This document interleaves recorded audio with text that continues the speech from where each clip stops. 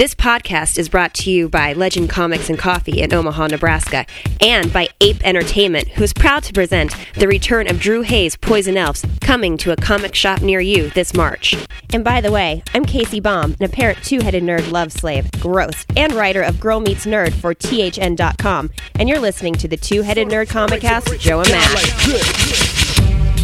Welcome to the double-sized, extra value-packed, gatefold, 15 variant, having 100th edition of THN. Hollow foil? We're talking comics and nerd news of the week of Wednesday, January 23rd. My name is Matt Baum. That's at Matt Baumstein on the Twitter. And when I'm not texting wiener pics to my co-host, I'm appraising comics and writing the Comic Speculator blog for WordPoint.com.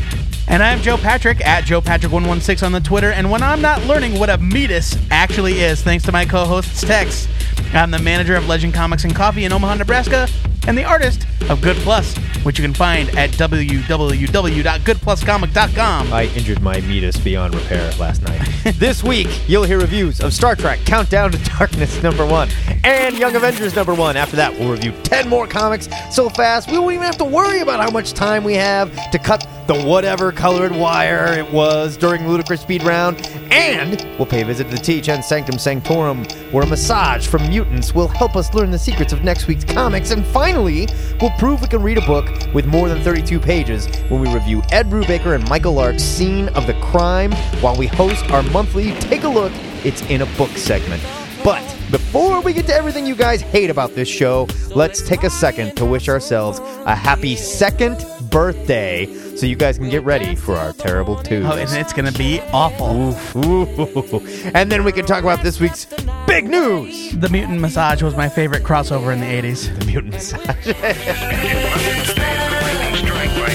Here's your moral lesson for this week, kids. J.J. Abrams cannot be trusted. He a liar. After denying any involvement in the project as recently as last month, it looks like Star Trek rebooter J.J. Abrams is a lock to direct Star Wars Episode 7. This report comes from multiple sources, including Deadline and The Hollywood Reporter, and Deadline goes so far as to call it, quote, a done deal. Abrams has certainly proven that he has the ability to breathe new life into an old franchise, and the news seems to have a lot of fans very excited. What this deal means for his involvement with Star Trek is uncertain. What do you think, Matt? I think we know exactly what this deal means to his involvement with Star Suck Trek. a dick, Star Trek. Yeah. The only thing that upsets me about this is he's not going to be doing Star Trek anymore. Here's the thing, though. He already, elevated Star Trek. I know. And so, pass the ball to the next guy. Sure, one of his first directors or something. Yeah. And then take, I am super excited. I think it's great.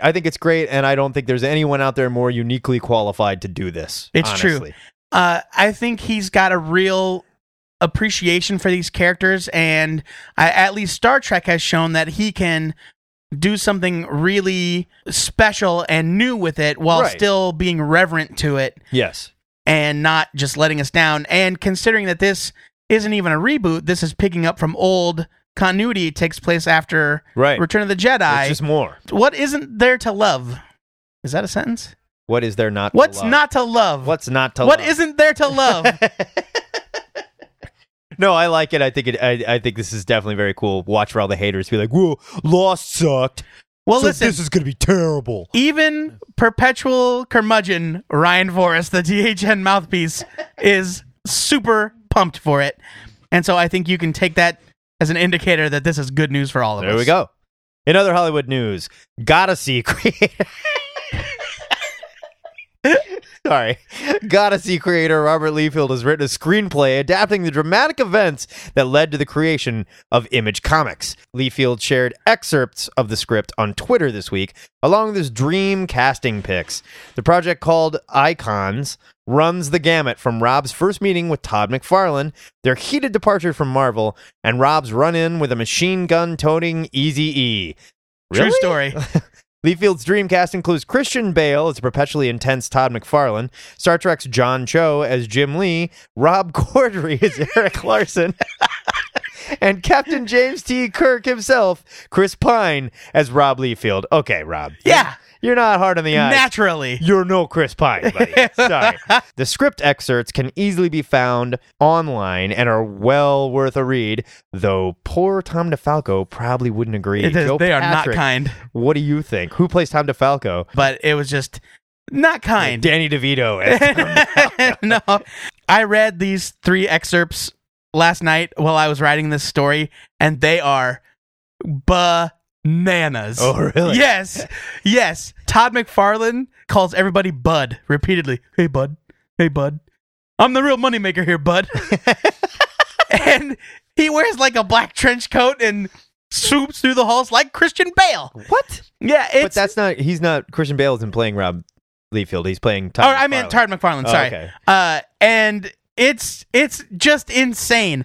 And the Eazy-E story, that's real? it's really in the script. Okay, it's really in the script. And I did find a picture online of a young Rob Liefeld with Eazy-E. Okay. Yeah. All right. So Confirmation. They at Eazy-E least were pointed a in the machine same gun at place. Rob Liefeld. There it is. Yeah, the story is that like Eazy-E came up to him at a store signing and said, something very racially charged that probably should not have been written by Rob Liefeld, and said How did Rob Liefeld ever was racially charged? No. He like the dialogue he puts in Eazy-E's mouth. It was not something I would feel comfortable repeating on the show. Okay. He says, "Oh, we got to make comics together," and he goes into his trunk to get him some CDs, and the trunk is full of assault rifles. That's actually very believable. Yeah, that's not hard to believe at all. It's just crazy. That said, I would love to watch a movie about the formation. I'd watch the hell out of it. Yeah, I'd watch the hell out of it. That'd be fantastic. But yeah, you got to go find these scripts. They're hilarious. I will definitely we'll put a link to these in the show notes this week. Yes, and if you can't wait, if you're not near a computer, or if you're not near the show notes, just Google Rob Liefeld image script and you'll find it. It's all over the news today, and it is well worth seeking out. Seek out Meatus, too. Google Meatus, Meatus, and you're going to learn something. I sure did. And finally, are you ready for Superman's gal pal, Jimmy Olsen? A character listing on the IMDb page for Zack Snyder's Man of Steel has set the internet abuzz. Actress Rebecca Buller is listed on the page as playing Jenny Olsen in the upcoming film. While it's worth noting that incorrect information gets posted to IMDb all the time, it's also worth noting that there has been no mention of a Jimmy Olsen appearance up to this point. True. And Buller is definitely in the film. She can be seen running alongside Lawrence Fishburne's Perry White. In the trailer, as the Daily Planet is like crumbling behind them or whatever, it's her. Comic news sites seem to be falling all over themselves, trying to be the first to pledge their support of the idea, but THN has never had much time for political correctness. I believe it's political correctitude. Political correctitude. Matt Baum, let us have it. Dumb. It's so dumb. It's just dumb. And it's not because I dislike girls or dislike actresses or whatever. It's just dumb. There's nothing wrong with Jimmy Olsen. We don't need to change Jimmy Olsen. He's a timeless character. He's part of the Superman mythos. He does not need to be a sexy girl. You're right. And it's not like, are there no redheaded dudes working in Hollywood? Is that the problem? I mean, not a single one? I guess the argument for it from all of these comic sites that are like, oh, it's so progressive. How progressive? Bullshit. You know who's progressive? Lois Lane. She's one of the most progressive characters in comics. But here's the thing. It's not that I care if they want to insert a new female character into the Superman movie. That's fine.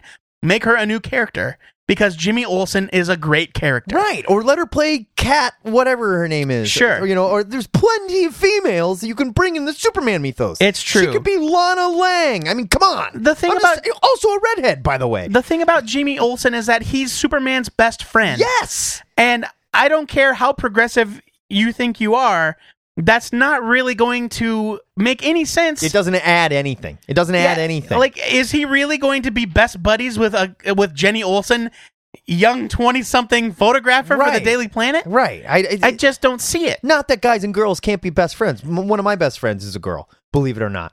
She puts up I don't with me. believe it.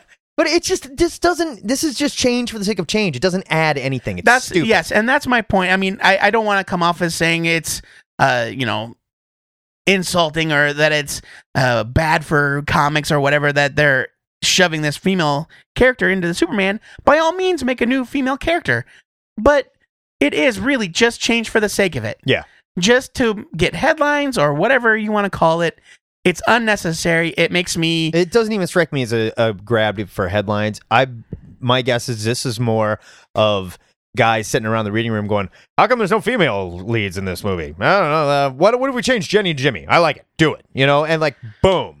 That's how Hollywood thinks. They don't care. They're not trying to grab headlines. They're just trying to make sure that, how are we going to trick girls into seeing this movie? Which just drives me nuts. I'm sure we're digging ourselves a hole here, but let's give women a little bit of credit. If the movie is good, they'll enjoy it, period. It's not like, oh, it wasn't girly enough. I mean, this isn't Sex in the City. It's fucking Superman, Yeah.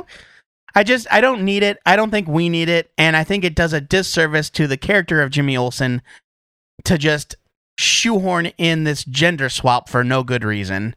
It's all marketing and it stinks. And we love our sisters. We love women. It has nothing to do with that. The point is, let's give women some credit and show them a good movie. I am Superman, and I know what's happening.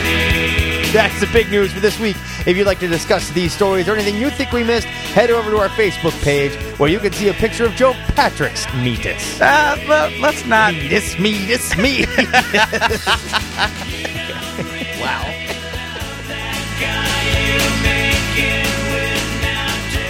Tweet my main Meatus, Joe Patrick, posts the question of the week on Facebook and Twitter, and then we read your damn responses on the show. This week's question was, there's no getting around it. Hollywood is going to alter your beloved comic properties in some way after they get their filthy paws on them. Give us your vote for the best and worst changes you've seen in a comic book movie. Our first response comes from Harvey Locust, who writes, worst change is Mystique's skin in the X-Men films. I love her. They made her a reptile. Yeah, I love her, in the dress with the skull belt. Why do they have to make her, like, all weird and lumpy, like she's some sort of monster? My guess is they were going for, like, the chameleon kind of thing. Sure, I get it, but I'm with dumb. them. That's dumb. It was an excuse for them to get Rebecca Romaine Stamos to walk around naked not really naked. In a bodysuit. Right. Next up, Stephen Kohler says his worst changes are turning the Hulk's father into the absorbing man. Yeah, fair enough. In Ang Lee's Hulk movie. And Zazax. He was both the absorbing man. He was sort of the absorbing man and Zazax, yeah. And also, not spoilers here, guys. Not having the TV Walking Dead Shane go out the same way he did in the comic. And I don't disagree. I don't disagree, but I feel like they did handle it very well in the show. I think that in the comic, Shane's death was a real turning point for one particular character. Right. And in the show, they copped out. They made Rick do it, and there were no, consequences. And so I am with Steven on that one. All right, fair enough. That's fair. He says, of course, best changes, everything Nolan's Batman. That's going to be a recurring theme. Shane Vanek writes in saying his best is the addition of Harley Quinn to the Batman animated universe. She is a fun character in that show. Worst organic web shooters in the Raimi Spider-Man movie. Fair enough. They could have just added him designing them in the making of the costume montage. Right. And shown that Peter is, in fact, a genius scientist. And instead, we're left wondering, like, does he have to eat more? And is he pooping webs? Yeah. What are those webs made out of? Yeah. Poop webs. Joe Michalunas says, the worst that have yet to be said, Galactus as a cloud in the second Fantastic Four movie. Aha, but a cloud. There was precedent for this. He was a cloud of insects in Warren Ellis's. Yeah, also stupid. It was dumb. Don't get me wrong. Also stupid. He goes on to say that Colin Farrell's Irish bullseye was terrible. Oh, God. Bullseye. That might have been Australian. Like, can you pick the man out of the lineup? Yeah, it's the guy with the bullseye on his head. What an impressive assassin you are, sir. And for his best, it is, of course, Nolan's Batman universe. He was able to take some fairly over-the-top and somewhat supernatural villains and make them make sense in a very real-world superhero movie. Absolutely, Joe. And finally, Michael Robertson says, I think the ending of Watchmen was one of the best changes. I totally agree. I won't go into what happens. I'll save that for the answer of the week, but it's one of mine as well. Yeah, that's a good one. For his worst, Deadpool in Wolverine Origins was a really bad interpretation of the character. I almost forgot. He's supposed to be just batshit crazy, and he was very, very far from that. And sexy. Yeah, it was very strange. And then he had swords in his arms that were longer than his arms. Yeah, like when they were just as long as his arms, but if they were fully retracted, how did he bend? But how could he bend at the elbow? Yeah. And why weren't they coming out of his shoulders? Yeah. Great answers so far, guys. We will check in again later on in the show.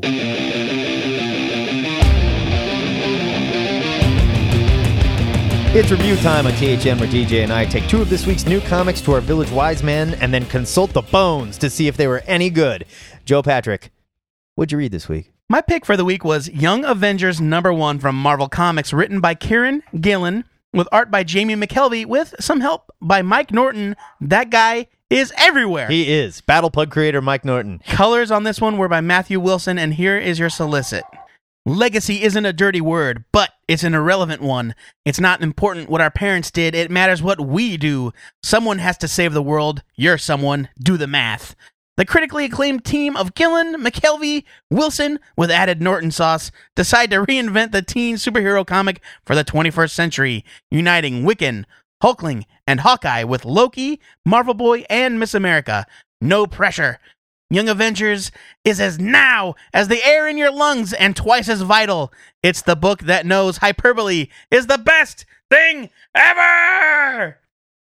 That's a good solicit.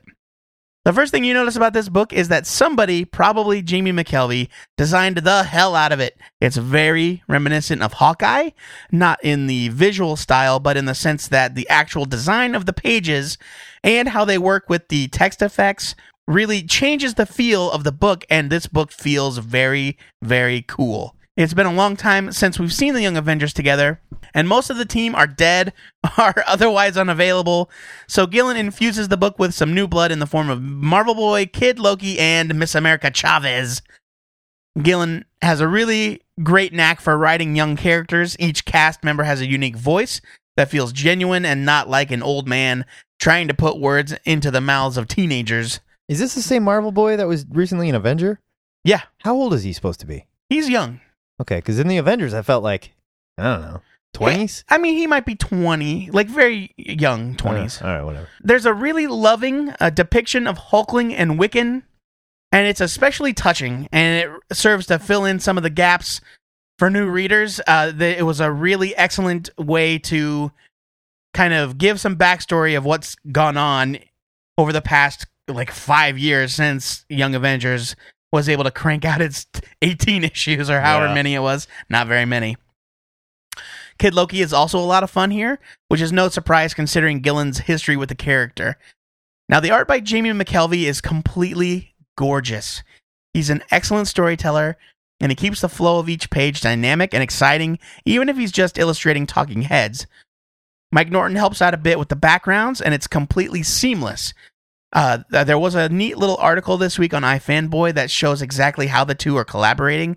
Check it out. It was kind of interesting. We'll have a link to that in the show notes as well. McKelvey would do background sketches with this thing called Google SketchUp, and then Mike Norton would go in and ink it and add depth and change it around as needed. It's a really interesting process. Those noises you hear in the background, by the way, my friend Tony, we're remodeling. The ziggurat is getting upgraded for our second birthday. We're getting indoor plumbing.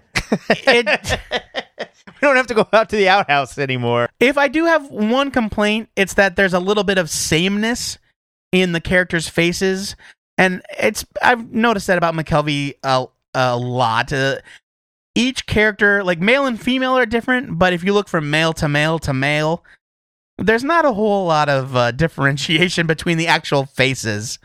I'll give you that. And even early on in the book, the Skrulls show up. And the Skrulls are super handsome, which is very weird. Well, if you're a shape changer, why wouldn't you be super handsome? No, but they're still bumpy and green on the bottom, on their chins and stuff, but their faces are just they're kind of heartthrobby. It's a little weird. There's a super creepy cliffhanger at the end that has me really excited for the next issue. Plus, I'm eager to see how the team gets together. This isn't exactly the team building story you might expect it to be. I'm giving this one a huge buy it. It was a lot of fun. I'm glad the Young Avengers are back. And I'm glad that somebody as talented as Kieran Gillen and McKelvey are here to take it over, because they could have just handed it to anybody. Yeah, I'm really glad that, especially after Gillen's performance on Journey into Mystery, that he still has Loki to play with. If you didn't read his Journey into Mystery run, you missed out. It was so much fun. Nobody should be writing Kid Loki but Kieran Gillen. Do you have a rating, Matt? I didn't read this book yet. That's 2 weeks in a row. I'm a busy guy. Uh-huh. Unlike Joe Patrick, I have to do. Right. What did you read this week? This week, I read Star Trek Countdown to Darkness, #1, written by Roberto Orci and Mike Johnson, with art by David Messina. Here is your solicit. The countdown to the motion picture event of 2013 begins here in this blockbuster 4-issue prequel miniseries that sets the stage for the upcoming Star Trek film. Like the best-selling Star Trek Countdown in 2009, this all-new series leads directly into the next movie, which I'm pretty sure they just told us that at the beginning of this solicit. Yeah. With a story by Star Trek writer-producer Roberto Orci and Mike Johnson, and drawn by the original Star Trek Countdown artist David Messina. Star Trek Countdown to Darkness is the can't-miss lead-in to the new adventures of the Enterprise crew! ! Once again, we find ourselves with a Star Trek miniseries that's going to lead us into the next movie, and once again, it sold out very quickly, and it's going to be kind of hard to find. For those of you who aren't paying attention, there's quite a bit of buzz about Benjamin Cumberbatch's character, mainly centering on whether or not he is going to be playing Khan. Joe doesn't think so. I still think he might be. And if you don't know who Cumberbatch is, he is Sherlock Holmes in the BBC Sherlock, not that piece of crap Sherlock Holmes in Elementary. That That's show on is ABC. actually not bad. I'm not watching it. It's actually pretty good. Refuse. Spoiler alert here. They don't reveal anything. But once again, we've got a perfectly written Star Trek story that feels just as cool as the first J.J. Abrams Trek movie. Orci and Johnson are doing a really nice job setting up a mystery here, showing us Spock having these nightmarish visions of the future. Kirk and Spock and a small away team go to investigate a planet with a society similar in tech to ancient Rome, but somehow they've been gifted with this huge technological leap. So, gotta go check it out. Just how it works. And guess what? Something goes wrong. And while there, they meet an unexpected friend? ? Yeah, I had to look him up, but it is a character that exists. He's an in Star established Trek guy, lore. and I had to look him up as well and went, oh, neat. I did recognize the name. I just needed some context. Artist David Messina is just exceptional as usual, doing a fantastic job capturing the likenesses of the actors without it getting annoying. It doesn't feel photo referenced. You know how I feel about that. Yeah, but here's the difference, and I had to think about this after I wrote this review. It doesn't feel photo referenced. It feels like he's drawn these characters enough that he can make them look like living, moving people. Yes, and that is the difference between somebody that is a good artist and somebody that traces. It's like, I'll draw the shoulders, I'll draw the arms, and now I'll draw Brad Pitt's face. You know? Right, exactly right. Like, just dumb. Hey, I'm looking at you, Tim Bradstreet. Your Star Trek covers suck. I kind of like them. They are way, way too traced. Have you seen them in black and white? Okay, anyway. It's like he imported them into Photoshop and just turned on a couple of filters. Unless you bash Mr. Tim Bradstreet, the man is a legend. I know that he's great. I know he can do better. These covers are not good. That's your opinion. My correct opinion. If you love the first film, you'll love this miniseries. And there's no reason why you shouldn't be reading the monthly series, because it's just as much fun. I gave my best sci-fi series, Beppo, to everything Star Trek that IDW did last year, because they deserve it. They're killing it here. And the way they're killing it is by getting the creators of the movie to actually write this stuff. If you're excited for Star Trek the film, go and buy this comic if you can still find it. It was really great. I agree. It was very, very good. Star Trek Countdown, the first series, was very, very good. Mm-hmm. And this is the exact same team. Star Trek Countdown is the series that made me realize it's going to be okay. Yeah. It's a reboot, sort of. You know, it's an alternate reality. The things that I love about Star Trek still exist. Right. And this is a new thing. And even after reading Countdown, I still walked into the theater going, there's no way they're going to do it. Oh no, no way I they're gonna do it. I had no doubt in my mind that I was going to love that movie, and if it had been terrible, I knew I would have been devastated. I knew I was going to love the movie. I was not worried about that. I thought there was no way that they would carry through with the storyline. Right? It's like, like that they had set up. It's Spock from an alternate reality. Totally did. It was awesome. Yes, and this is another great setup, or at least the start of one. I am not actually expecting to find out any more about, like the mystery of the villain or anything like that. But I think it will get us to that place we need to be for the start of the new movie. Yeah. If you're a Trek fan, it is must read. Huge buy it. So that's a single buy it for Young Avengers #1 and a double buy it for Star Trek Countdown to Darkness. Of course, we want to know what you Magic Twins and Red Shirts thought of these comics, so drop us your opinions over at the comments section for this episode on twoheadednerd.com. Ladies and gentle nerds, I have just received information that the Hatemonger has hidden a mad bomb somewhere in the ziggurat, and unless Matt and I can find and defuse it, the resulting detonation will turn his pugs, Beeps and Mabel, into crazed monsters that'll hold him down, tear out his throat, and then feast on his fresh corpse. You're reading that wrong. They would never do that to me. I'm their father. They're going to kill you. Right. This is for your sake. So if we want to get Meatus out of here alive, we better review these 10 comics fast and defuse this thing. We're not calling me Meatus. This week's Ludicrous Speed Round. Ludicrous Speed. Go! JSA, The Liberty Files, The Whistling Skull, #2. I wanted to give this a second. DC. I wanted to give this a second chance because I love the concept of the Liberty Files. I love Tony Harris. The art sure is neat. The art is great. I can't follow it. Yeah, it doesn't make any sense. It does not make sense. Like, I swear to God, characters that are in later scenes die 2 pages earlier, and there's no indicator that there's a time jump, that it's a different character, or anything. Nope. It is completely impenetrable. That said, the art is beautiful. I'm going to stick with it because I'm leaving it. I'm giving it a skim. I'm leaving it. This doesn't make sense. Mind Management #7 from Dark Horse. Writer Matt Kent is the smartest kid in the room. There's a story written on every inch of this page. And it's way too intimidating. All kinds of supplemental info. It's so cool. I went through, I read the comic, I turned the comic sideways, and I read all the coded stuff that was on the sides of the page. And then I went and read all the stuff on the bottom of the page, and it's all part of the same story. It is an amazing mind twist. This is a new story arc and a great jumping on point. The inside cover brings you up to speed for everything you need to know. I love this book. Buy it. Hell yeah, #6 from Image. We read the first one of these, I think, on the show, and I didn't really keep up with it. It's by Joe Keating, and this was a new story arc, a jumping on point. It takes place sometime in the future, and it does a great job getting you caught up. And actually, I like this a lot more than I did when it started. Really? Yeah, I really enjoy the premise. I let it go. I think you should check it out. I'm giving this a buy it. It's got great art by unpronounceable Russian artists. I'm sorry, it's a lot of consonants and no vowels. But it's a really great job. If you gave up on Hell Yeah, if you gave up on Hell Yeah, check it out. This is an all-new jumping on point. I loved it. Buy it. Uncanny X-Force #1 from Marvel. We got a couple things back here, namely Mohawk Storm out of nowhere. Boom. Love it. Puck was in hell. That is confirmed. But he's feeling much better now. Betsy Braddock gets kicked out of the Jean Grey School, and now we'll be sending her on secret missions. And it's kind of fun the way they write it. Yeah. He's like gently trying to tell her to go and continue X-Force without telling her to go and continue X-Force. And finally he's like, just get the hell out and go read your email. Yeah. It's great. Sam Humphries is doing a great job writing really smart superhero dialogue here. The art by Garney looks better than that dude has ever been. I loved it. Buy this. Yeah, if you were worried about X-Force, don't be. It's Deadpool, great. Illustrated, #1 from Marvel. I picked this up because it is my duty. And it's got a weird premise. Deadpool going through actual literature and killing famous literary characters like Moby Dick and Ishmael from Moby Dick. There you go. And I believe he meets Tom Sawyer in the next one. Right.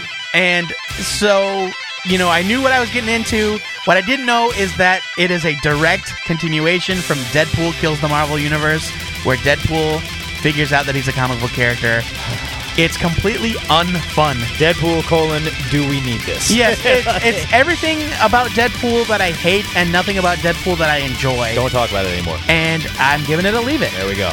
The answer, number 1 from Dark Horse. Dennis Hopeless has come to be synonymous with writing fun, smart superhero comics, and this one is not an exception. I love the design of the answer. He's just a guy with the skin-tight blue outfit and an exclamation point on his face. Very striking. I really like it. Mike Norton is the artist here, and he's great as usual. Now, I will say, there was a scene directly lifted out of RoboCop, and I can't tell if I liked it or it made me mad that it was directly lifted. Where the guy... I haven't seen RoboCop, Matt, because you wouldn't let me watch it during my bachelor party. Your bachelor party. We don't watch movies for a bachelor party. Whatever. We have sex with hookers, okay? Move on. I got off track. It was a scene where a guy is holding a woman hostage, and the answer shoots through the his shotgun between her dress and hits the guy in the crotch. Directly out of RoboCop. That said, great cliffhanger ending here. Very smart story. Fun. Buy it. Avengers number 3 from Marvel. This is the conclusion of Jonathan Hickman's first story arc. It looks like he's doing bite-sized chunks, and it works. Things get wrapped up, the large team shows up, and as you might have predicted, Captain Universe is really the only one they needed to take. Go figure. It's full of really fun moments. The art is beyond astonishing. Yeah, Jerome Pena. Oh my god. There's a series of 2 panels with Shang-Chi in them that I want to tattoo on my face. Wow. They're so gorgeous. This couldn't be a bigger buy it for me. Not everything in it works, but it's so big in scope and so much fun to read. I just can't say enough good things about it. Buy it. Uncanny Avengers number 3 from Marvel. I've been having a lot of fun with Uncanny Avengers so far, but I will say in the first 2 issues, I don't remember the narration being this heavy-handed. Every panel had a giant block of narration where it was like, Wolverine got hit so hard that he fell down and hit his head, but he knew he had to get back up and walk into the next panel where we can see him moving down the... You're like, okay, I get it. Easy, Rick Remender. Just show us the story. That said, it was super fun. The Red Skull is officially the scariest villain in the Marvel U. I love the idea of him going after mutants because they're the ultimate, dog race, and he can say all this totally racist stuff without offending any readers or anything, because mutants don't actually exist. It's pretty intense. It's fun. There's some really good Havoc and Cap moments here. Narration a little heavy-handed. Buy it. Bedlam, number 3 from Image. This book was really late. I'm glad it finally hit the stands. This, you may remember, is the story of a crazy supervillain getting cured and then working with the police to solve murders. The thing I didn't know going in is that the police they think he's the killer, and he's not. So he's there helping them close all these cases, right? And they think he's confessing, and it's really great. It's a really fun take on this idea. It's got beautiful, scary, disgusting, gross art by Riley Rossmo. I can't say enough good things. I wish it came out a little bit more timely, but every time it does, it's super fun. I'm giving it a buy it. Exo Manowar number 9 from Valiant. This is the prelude to Planet Death. What? Coming soon here. Artist Trevor Hairsine is so good on this book. It is beautiful to look at. His fight scenes are great. They're kinetic. They're badass. It's savagely violent. I love this book. Exo is the toughest comic being published right now. This issue sets up a big fight scene between Eric, the main character, and the alien that killed his family, and it looks like Eric is going to cut the dude in half. I love this comic. Buy it. Fun story. Back in the day, Cary Nord replaced Trevor Hairsine on Class War. You remember that book? Yes, yeah. And now Trevor Hairsine replaced Cary Nord on Exo Manowar. It is true. It is true. Rumble! That is your ludicrous feed round, and rumble is the sound it makes when a badass alien punches Exo Manowar out of the sky and into the street below, as seen in this week's issue of Exo Manowar number 9. By the way, that's RMMMBL. Rumble! After barely escaping a bomb threat, Joe and I have decided to call both our favorite 6-armed masseurs. I've been seeing Spiral for years now, and she does a wonderful job. Joe prefers the strong hands of Man Spider, who can really get down into his problem areas. Some heavy glute work, paired with a little hallucinogenic Mojoverse massage oil, will now show us the secrets of next week's comics. You haven't lived until you've received a man-spider Meatus massage. I didn't mention we're being massaged in the Sanctum Sanctorum. I forgot to write that. You said masseurs. I said the masseurs there. I never mentioned we're in the sanctum. Well, why'd you call them then? Oh. They're massaging us in the sanctum. Oh, I see. You didn't announce the name of the segment. Exactly. Professional. What's your pick for this week, Joe Patrick? My pick is Hawkeye, number 7, written by Matt Fraction with art by Steve Lieber. This is the Hurricane Sandy issue that was a little bit delayed because Matt Fraction volunteered to donate all of his royalties and money that he makes from the sale of this issue to Hurricane Sandy relief. Goddamn sweetheart. What a sweetheart. I think that everyone should check this out, reward their good work. It's going to be great, and it's for a good cause. Yeah. So what's your goddamn problem? Yeah, seriously, haters. Matt, what's your pick for next week? My pick for next week is Doctor Who, Prisoners of Time, written by David Timpton, with art by Simon Fraser, and covers by the amazing Francesco Francavilla. This 12-issue miniseries stars all 11 Doctors together for the first time and represents my first foray into Doctor Who comics. Oh, hold on to your butts. I'm giving it a go. Our trade paperback pick of the week is The Legend of Zelda Hyrule Historia. This hardcover contains the complete history of Hyrule, every Legend of Zelda game ever made, character concepts, an official timeline. It is the dorkiest thing I have ever laid eyes on. I've seen it, and it is amazing. This is your Legend of Zelda source book. Never before seen By the way, you're concept not art. even lowering your voice anymore, and you're so loud because we've turned the volume up. I'm really, really excited. It'll be on shelves next week. Seek it out at your local comic book store. It's bananas. And be sure to tell us what comics having all your cracks and crevices rubbed out makes you want to read over at twoheadednerd.com. Oh, that's nice. That's really nice. Oh. Disgusting. Before we move on, let's take a quick break to hear a word from our sponsor. The Two-Headed Nerd Comic Cast is brought to you by Ape Entertainment. Since 2003, Ape has been bringing readers original and licensed comics and graphic novels like this week's issue of Richie Rich Gems number 48. It's fun for you and your little guys. And the upcoming return of Drew Hayes' Poison Elves, which continues the saga where it abruptly ended back in 2007. Look for Poison Elves in this month's previews catalog on page 244 and pre-order your copy today. Check out ape-entertainment.com for more. For information on how you can sponsor The Two-Headed Nerd, send us an email to twoheadednerd@gmail.com with the subject line, sponsorship, if you are so foolish as to do so. Joe Patrick, before we move along, why don't you read us some more answers to the question of the week? Rich Gallagher writes in saying, I'd go with the original Teenage Mutant Ninja Turtles movie for the best. Sure, they made some concessions to keep it kid-friendly, but much of the original spirit of the early Mirage books is in there. I will take your word for it. Yeah. But much of the original... Oh, I already read that part. For the worst, I'd have to say The Crow.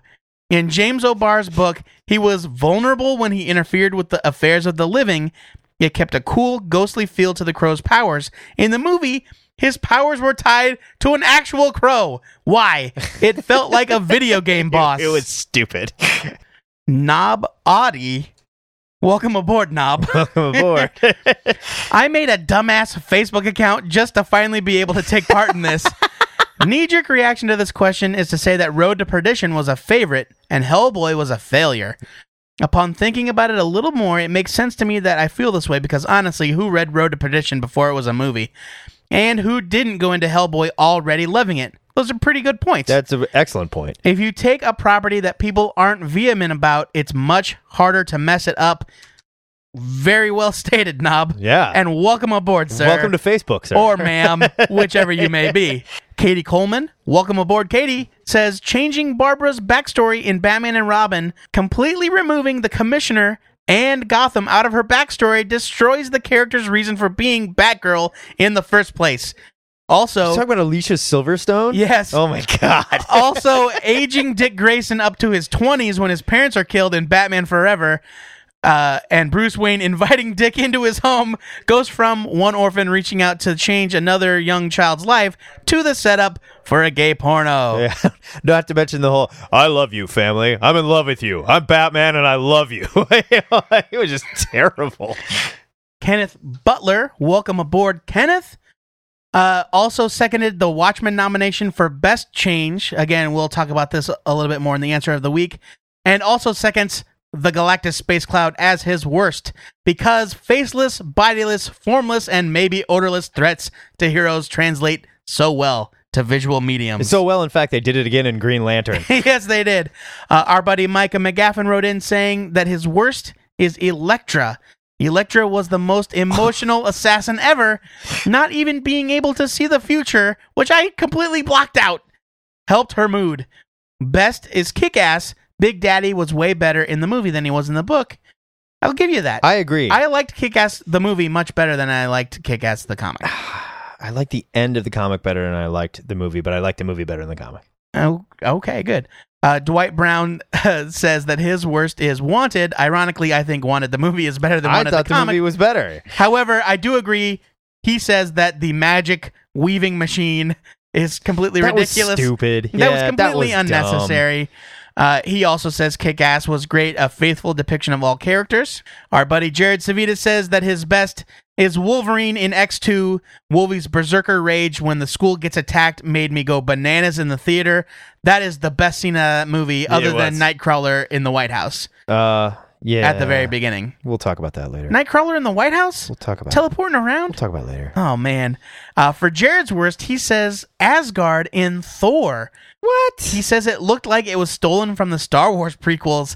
I don't know. I mean, I kind of liked it as the gleaming golden city. Yeah. What was it supposed to look like? I thought it looked like Jack Kirby's Asgard to me. I agree. And finally, Ryan Lee says he can't decide if the worst change is turning Superman into a creepy stalking homewrecker in Superman Returns or that ridiculous implied mouth they put on Snake Eyes' helmet in the G.I. Joe movie. It's a photo finish. Yeah, good answers for both. Well said, everybody. These were great as usual. We will check in with our answers in the answer of the week, and we'll see you again next week for another question of the week. Few creators working today write pulp detective comics like Ed Brubaker, and on this edition of Take a Look, It's in a Book, we'll be reviewing Brian Michael Bendis' favorite Ed Brubaker story, Scene of the Crime. I know that because Bendis wrote the introduction. That's right. Here's your solicit. Sardonic, sentimental detective Jack Harriman has moved in with his uncle Newt, an award-winning crime scene photographer, in an attempt to rebuild his shattered life and career. Putting his checkered past behind him, Jack takes on a missing persons case that quickly turns into a murder investigation, dragging him in the midst of a family scandal and a lascivious and potentially deadly New Age cult. Jack's only hope for survival rests with his uncle and Molly, the woman to whom Newt has been perpetually engaged for decades. This decidedly modern take on crime fiction with a classic film noir feel is part of the growing genre of crime comics from Vertigo! Is that my cue? Yes. Welcome aboard, Joe Patrick. Joe, why don't you give us a little bit of... First, before we go on, why don't you give us a little bit of both of our history with Ed Brubaker and what we love about him? You know, I first became aware of Ed Brubaker probably as the writer of Gotham Central. I became aware of him before that. On what book? I'm smarter than you, though. On what book? You know what? May have been this one. I'm pretty sure I picked up these original issues because I liked Michael Lark so much. Suspect. But, you know, even back then, he was writing these great, noirish crime stories. And this was a miniseries from Vertigo that was originally supposed to be something that they revisited. They were going to do it in arcs, like 5-issue arcs. It spells that out in the back of the book. There's a lot of back matter there where he talks about the making of the book, and it just never, for whatever reason, they never went back and did more. Well, he probably got busy writing a million other things, well, too. I think it was some of that and some of Vertigo wanting to do other things, but... Fair enough. Whenever I say get busy, I picture people doing the Cabbage Patch. Getting like, busy. Man, Ed Brubaker is getting busy over there. Busy. And so this is a kind of an early piece of Brubaker's work that a lot of us may not have known even existed prior to him becoming the famous writer we know him as today. Yeah, this is very formative Brubaker. And not only Brubaker, but also Sean Phillips, Right. Michael Lark, rather, who was the penciler, and Sean Phillips, who was the inker. Yes. Both of whom have gone on to phenomenal careers and have collaborated with Brubaker many Yeah, times. spent a on lot of that different career projects. with Brubaker, actually. That's right. Michael Lark drew a lot of Gotham Central. Sean Phillips has drawn every issue of Criminal. Yeah, Criminal, Sleeper. Yeah. And, this is kind of the formation of the Fatale. partnership. Fatale, Yeah, the that latest was one. that. Yeah. Remember I said I hated that one a couple of episodes ago. I love it. I still love it. I don't hate Fatale. You're an idiot. One of the things, like we said, that he's most well known for is his pulp detective stories. Brubaker does a fantastic job bringing that classic pulp sensibility into what is a very modern story here. The main character, Jack Harriman, is a very flawed detective. He doesn't even carry a gun because he's afraid of guns. We learn that he was an alcoholic. We learn that he was a junkie for a while. We learn that he had an ex-girlfriend that he very much loved and cared about, but he was just a terrible person when he was with her and kind of ruined her life. His uncle is like they said, a celebrated crime photographer who kind of bumbles around in the rest of his life, but is really good at this one thing, and he uses him to get in behind police lines because the cops will talk to him. He's been around for so long. And the book is never predictable. It plays out really, really well. The detective story is fantastic. And like any good detective story, it twists, it turns, it gets sexy and ugly. And ultimately, the main character learns something about himself in solving this huge crime. Ed Brubaker is just so good at this, at writing human characters. And I totally agree with what Bendis says in the beginning in his foreword, how this is his favorite Ed Brubaker story. It's probably not my favorite Brubaker story, but I think this is my favorite Ed Brubaker detective. I think I was expecting this to be more of a criminal type story, and it's not. Not at all. The main character is not a criminal. Not He's at the all. hero. And so it was a pleasant surprise. See, I don't really see Brubaker as the writer of detective stories. I see him as the writer of crime noir characters that are gritty and from the gutter. I guess I'm grouping it all into pulp. Sure. But this is the first time that I really remember him writing a story from the side of, essentially the good guy. And this is just a straight up, like, whodunit Yeah. mystery, and it was so good, and it kept me guessing all the way to the end. And the art by Michael Lark, though it's earlier in his career, you can see hints of the Michael Lark that we know today, and then combined with Sean Phillips, Yeah. it's a wonderful, It's beautiful to look a at. wonderfully visual drawn experience. And Not to mention the two of them together are so good that they can take a lot of scenes that normally would be so boring in comics, talking head scenes, diner scenes, driving scenes, and make them really engrossing. yeah, I mean, it's very cinematic. It's very cinematic. That's it's a great very word. appealing to look at and watch, even though the images aren't moving. You talked a little bit about the main character and his past and his girlfriend and the thing with the guns, and you get some of that backstory in the book. I do think that there was some of that they were going to revisit later and never did. I think so too, but I also like how gently Brubaker slides that stuff in. Sure. So you are not getting hit over the head with narration about the Right. character. I remember the first time I This held a isn't gun." an important Yeah. plot point. Right. It's Yeah. gently slipped in there, and it works really, really well. It's just his very, I guess, decompressed sense of writing where he takes you for a little ride and you pick up what you pick up. Ultimately, you might just read this as a good whodunit. I took a lot more away from that because I like the main character so much. Yeah, I really would have liked to read more of this, and maybe someday they'll revisit it. I would love it if he would do more Jack Harriman. Because obviously, he was able to take it to Image and get it published, so they own it, Right. or at least Brubaker owns it. Yes, because the reprint, not from Vertigo. It is not from Vertigo. This is a sexy, oversized hardcover from Image. The first time it's been printed in hardcover, too. Right, and it's got a great little set of pages in the back detailing the making of, Yeah. old scripts and notes and art examples, and here's Michael Lark's pencils, here's Sean Phillips' inks. It's a really great package.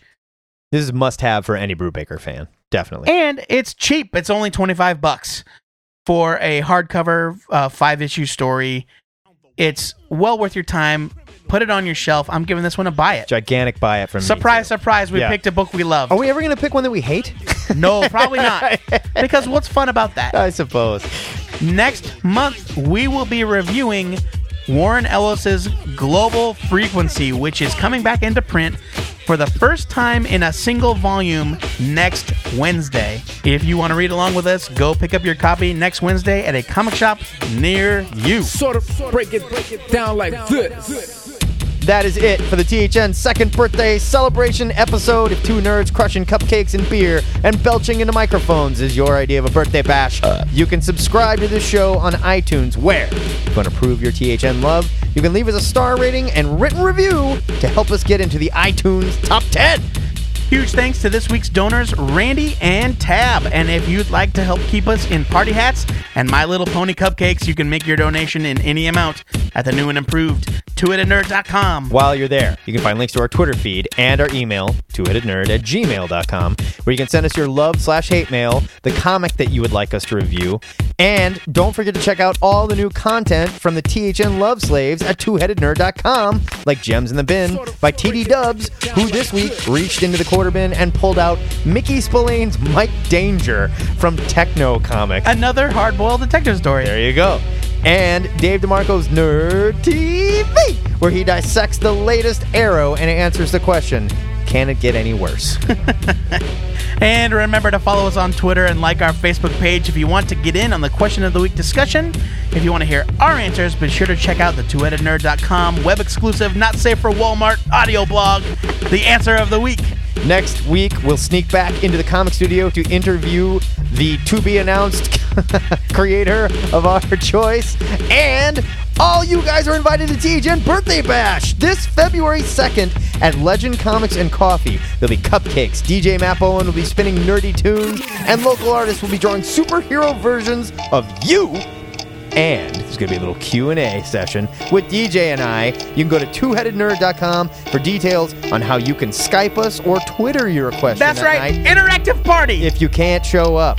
Before we go, our weekly shout-out goes to Rob Turner, whose love of this show has inspired him to reroute his band's next tour so it detours through Omaha. Word to you, Rob. Who is your damn band? That's right. We want to let us pimp you. Tell us this stuff so we can pimp the name of the band. Come on, man.